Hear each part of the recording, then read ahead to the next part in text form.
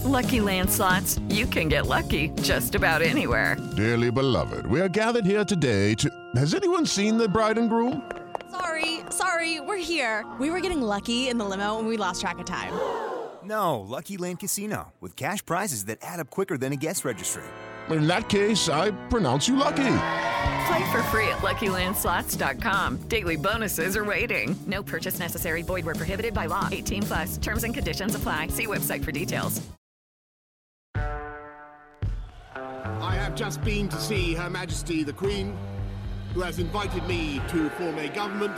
From this day forward, a new vision will govern our land. Leales al pueblo de Venezuela, a su familia, al futuro. Iraq collapsing, Syria collapsing, Yemen collapsing, Libya collapsing, and everything else in turmoil.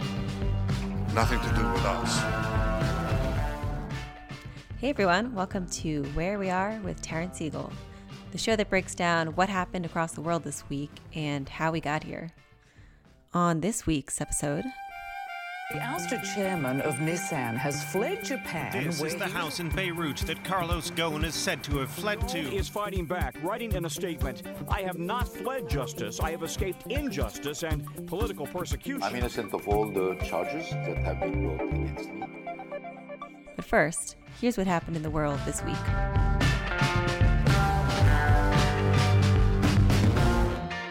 So one of the biggest stories this week was the killing of Iran's most powerful military commander, Qasem Soleimani, by a U.S. drone strike in Baghdad.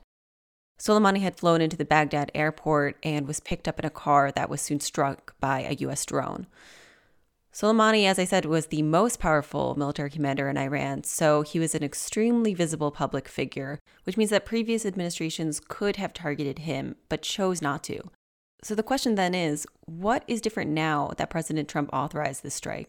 They were aiming to take down significant amounts of Americans that would have undoubtedly killed locals too, Iraqis, Lebanese, Syrians perhaps, people all throughout the region. This was an attack that would have been at some scale. We can't talk much about the details, but suffice it to say the American people can know that the decision that President Trump made to take Qasem Soleimani down saved American lives.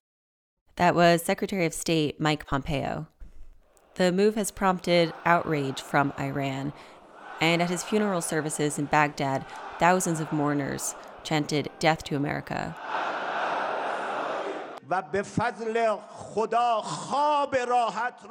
Iran's supreme leader vowed severe revenge for the move, and the U.S. has now deployed an extra 3,000 troops to the region, stoking fears around the globe that this could escalate into an all-out war between U.S. and Iran.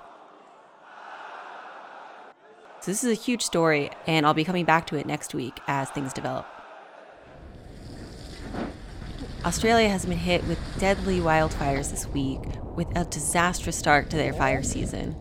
Since September, over 12 million acres have burned. That's an area larger than Switzerland, and 1,500 homes.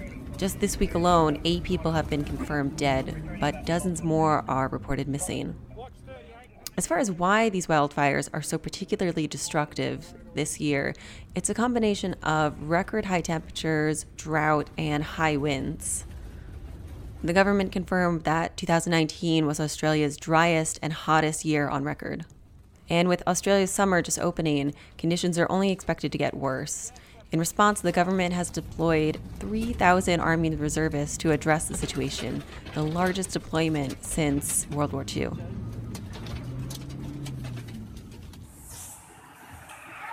Indonesia has also been hit with natural disasters this week, with a torrential downpour on New Year's Eve causing disastrous flooding and landslides in the capital city of Jakarta.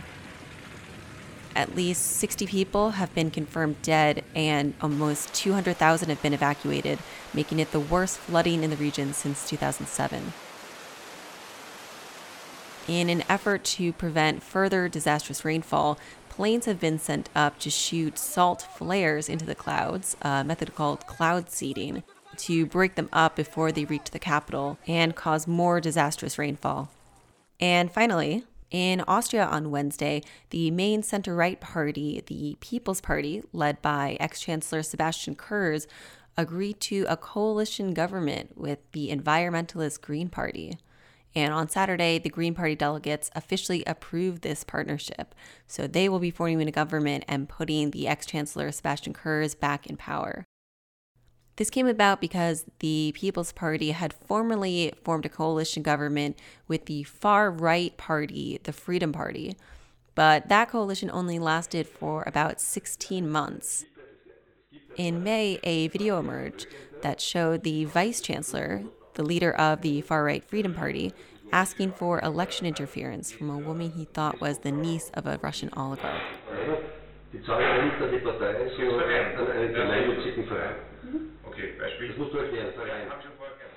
When Mr. Kurz, the leader of the People's Party, saw this video, he said enough is enough and dissolved his government and started campaigning immediately. So in September, his party won 37.5% of the vote, and the Green Party had won 14% of the vote. So they became kind of an attractive potential partner, although a very unlikely partnership. This will be the first time that the Green Party and the People's Party form a government in Austria. And it'll be particularly tough on the minority Green Party, who disagree with the People's Party on everything from immigration policy to economic policy. On Wednesday, Mr. Kurz said, "We succeeded in uniting the best of both worlds. It is possible to protect the climate and borders." And with that, it's time for this week's Deep Dive.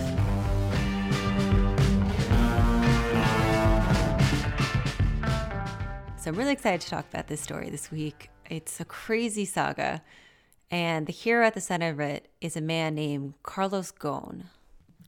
Carlos Ghosn is the former chairman of the Japanese auto company Nissan, and he spent the past year either in jail or on bail awaiting a trial that was supposed to happen in 2020. But early this week, somehow, he escaped Japan, where he was being heavily monitored, flew across the world, and announced on Tuesday that he had arrived in Lebanon and was basically fleeing the Japanese legal system. This was an astounding move that left Nissan shocked, the prosecutor shocked, and even Ghosn's own legal team completely confused. To understand how we got here, we have to go back quite a ways. So Carlos Ghosn was born in Brazil, and he was raised in Lebanon. He moved to Beirut when he was still a toddler. It's going to be important for the later part of the story to know that he has citizenship in Brazil and Lebanon and France. So he has 3 passports. So Ghosn studies engineering at a school in Paris, and eventually he starts working for the massive French auto company Renault. And when he joins Renault, the company is recovering from a disastrous merger with Volvo. It's not doing very well. And Ghosn comes in, he cuts costs, and he really turns the company around. So in 1999, he's promoted to Chief Operating Officer. And at this point, Renault had bought a huge stake in a fledgling Japanese auto company called Nissan. After the miracle that Carlos Ghosn had worked at Renault and turning the company around, they decide to send him to Japan in his new position to try to work the same magic at Nissan. Better always to enjoy applause before than after. 1999, the situation was really bad in Nissan. And when you are, taking a responsibility for a situation which is bad, it's also a strength because you don't need to explain to people that situation is bad. They know it already. They know it. It's worth mentioning that this isn't a typical thing for a Japanese company to do. Having a foreign company invest so massively in a Japanese company, and more importantly, having a foreign executive come in and kind of right the ship of the Japanese company, not typical at all in the Japanese economy, and especially in the Japanese auto industry, which is kind of the crown jewel of the Japanese economy. So this just shows you how totally desperate Nissan was at the time. So Ghosn comes in with the task of turning Nissan around, and he is hugely successful. First, he cuts jobs across the board by about 14%, so 21,000 people lose their jobs. But he also improves the product line. The stock market value of the company quadruples in a couple of years, and they even leapfrog over Honda to become the second biggest auto company in Japan, right behind Toyota. So in 2001, he's promoted to CEO of Nissan, and that's when his reputation really takes off. There is a manga written about his life.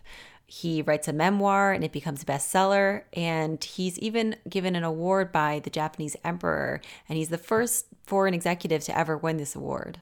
And in 2011, when Japan is struck by a deadly, disastrous earthquake, Ghosn is celebrated as helping Nissan get back on track after the disaster. This is him speaking on a promotional video that Nissan put together. I would like Nissan to be a model that shows its home country and the world how to rebuild after a massive hit. Nissan は信じている現場の力を。日産は信じている体に染み込んだ技術を。But there are kind of two sides to Ghosn's story here. So on the one hand, he's this celebrated hero who has rescued Nissan from the brink of bankruptcy.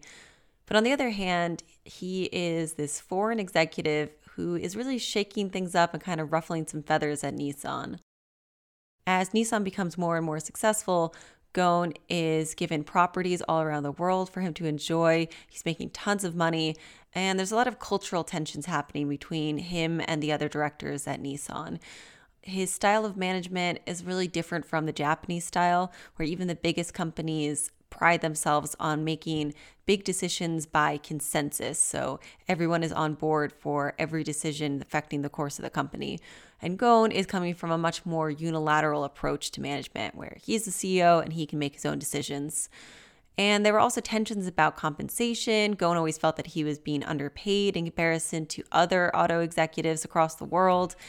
And then there were things like the way that he was enjoying his wealth. He's making tons and tons of money, and he's, enjoying it. He's kind of flaunting it in a sense. He had a really elaborate wedding in Versailles that had a Marie Antoinette theme. And all these things are really contrary to a lot of Japanese values.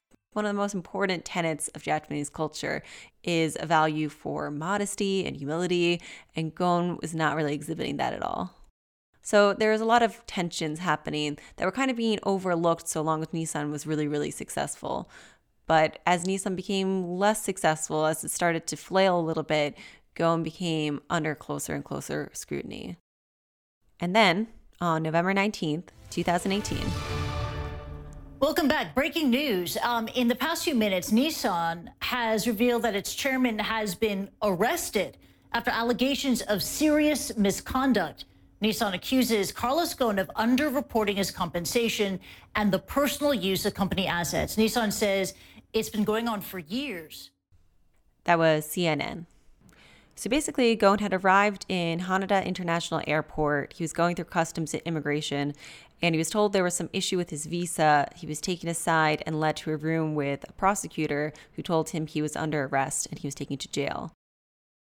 And one thing that's really interesting that's come out of this whole story is we've gotten an insight into some of the very odd quirks of the Japanese criminal justice system.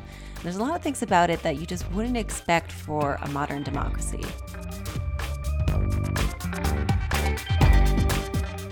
Ghosn is taken to jail, and he's held for 48 hours without being charged with any crime, without being able to meet with his lawyer. And while he's there, he's being questioned, and he's not allowed to have a lawyer present.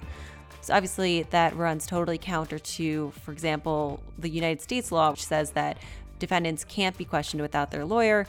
And if you hold someone for 48 hours without charging them, you have to let them go.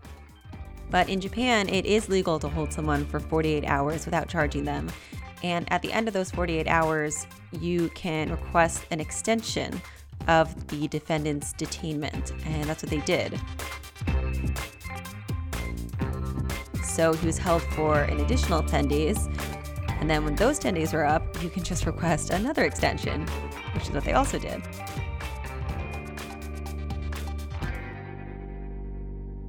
So Ghosn was held in total for 22 days without being charged with a crime and without being able to meet with his lawyer, and he was being interrogated while he was being held.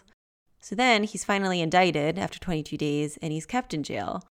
And I'll get to the actual charges against him in a second. So in the end, he wound up being in jail for over 100 days because of this first arrest. Finally, they allow him to leave on his third application for bail, and he posts the equivalent of $9 million in bail, one of the largest bails in Japan's legal history, and finally, he's allowed to leave. But a month later, he's arrested once again, this time at his Tokyo apartment. His wife talked about this arrest in an interview with CNBC, and it was a pretty weird arrest. They stormed in at 5:50 in the morning on us. 20 prosecutors came into the apartment, and they told Carlos, you're arrested, and they made him get dressed. And then they took Carlos, and I was left 4 hours in the apartment, and there was a moment I wanted to go to the bathroom. They made this woman go into the bathroom with me to watch me. With you? With me.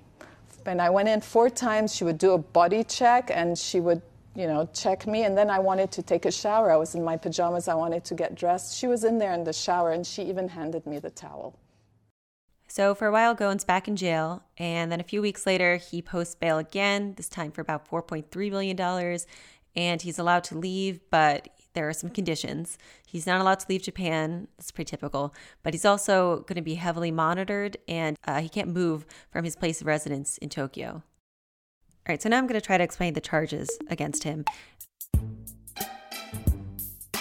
They all have to do with his work at Nissan, and they're all financial crimes. So one indictment is for underreporting his compensation. So they say that there was a conspiracy between him and his aides to pay him more than what was being reported publicly, and that's a crime in Japan.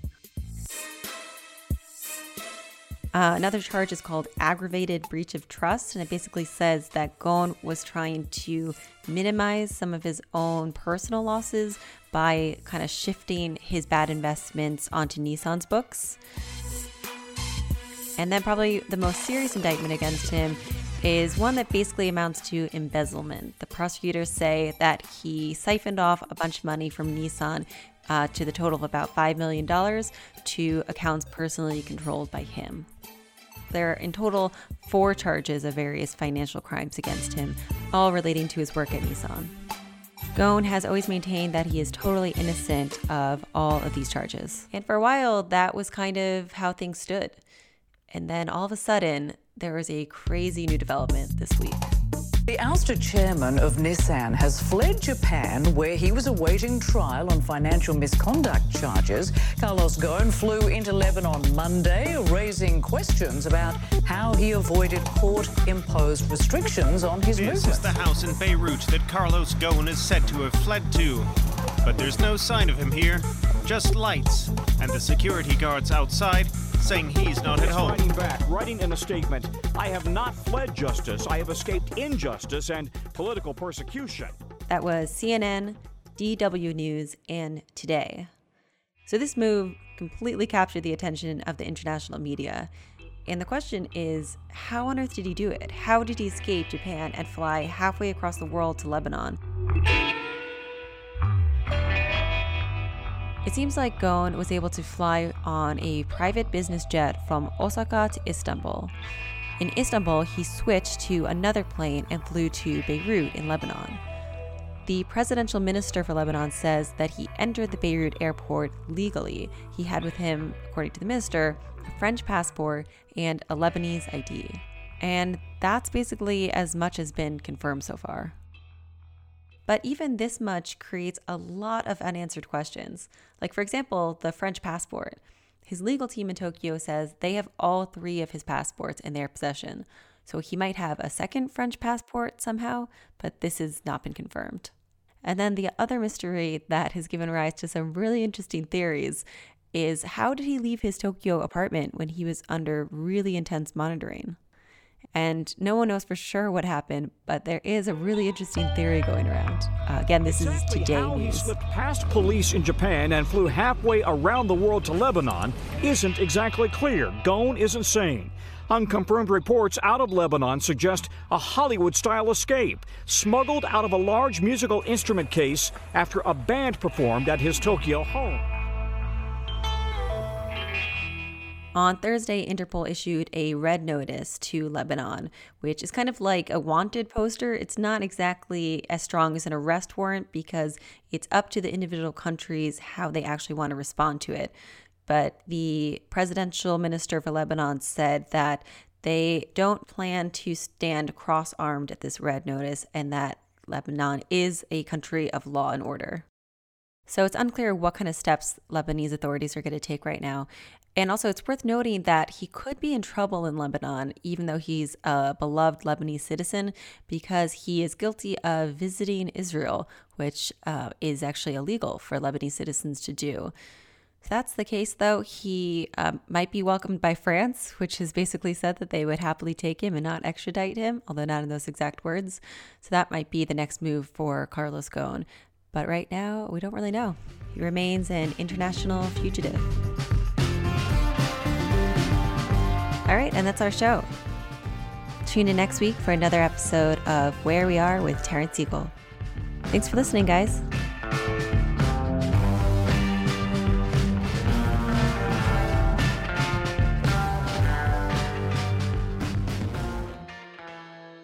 It's time for today's Lucky Land horoscope with Victoria Cash. Life's gotten mundane, so shake up the daily routine and be adventurous with a trip to Lucky Land. You know what they say, your chance to win starts with a spin. So go to LuckyLandSlots.com to play over 100 social casino-style games for free for your chance to redeem some serious prizes. Get lucky today at LuckyLandSlots.com. Available to players in the U.S., excluding Washington and Michigan. No purchase necessary. VGW Group. Void where prohibited by law. 18+. Terms and conditions apply.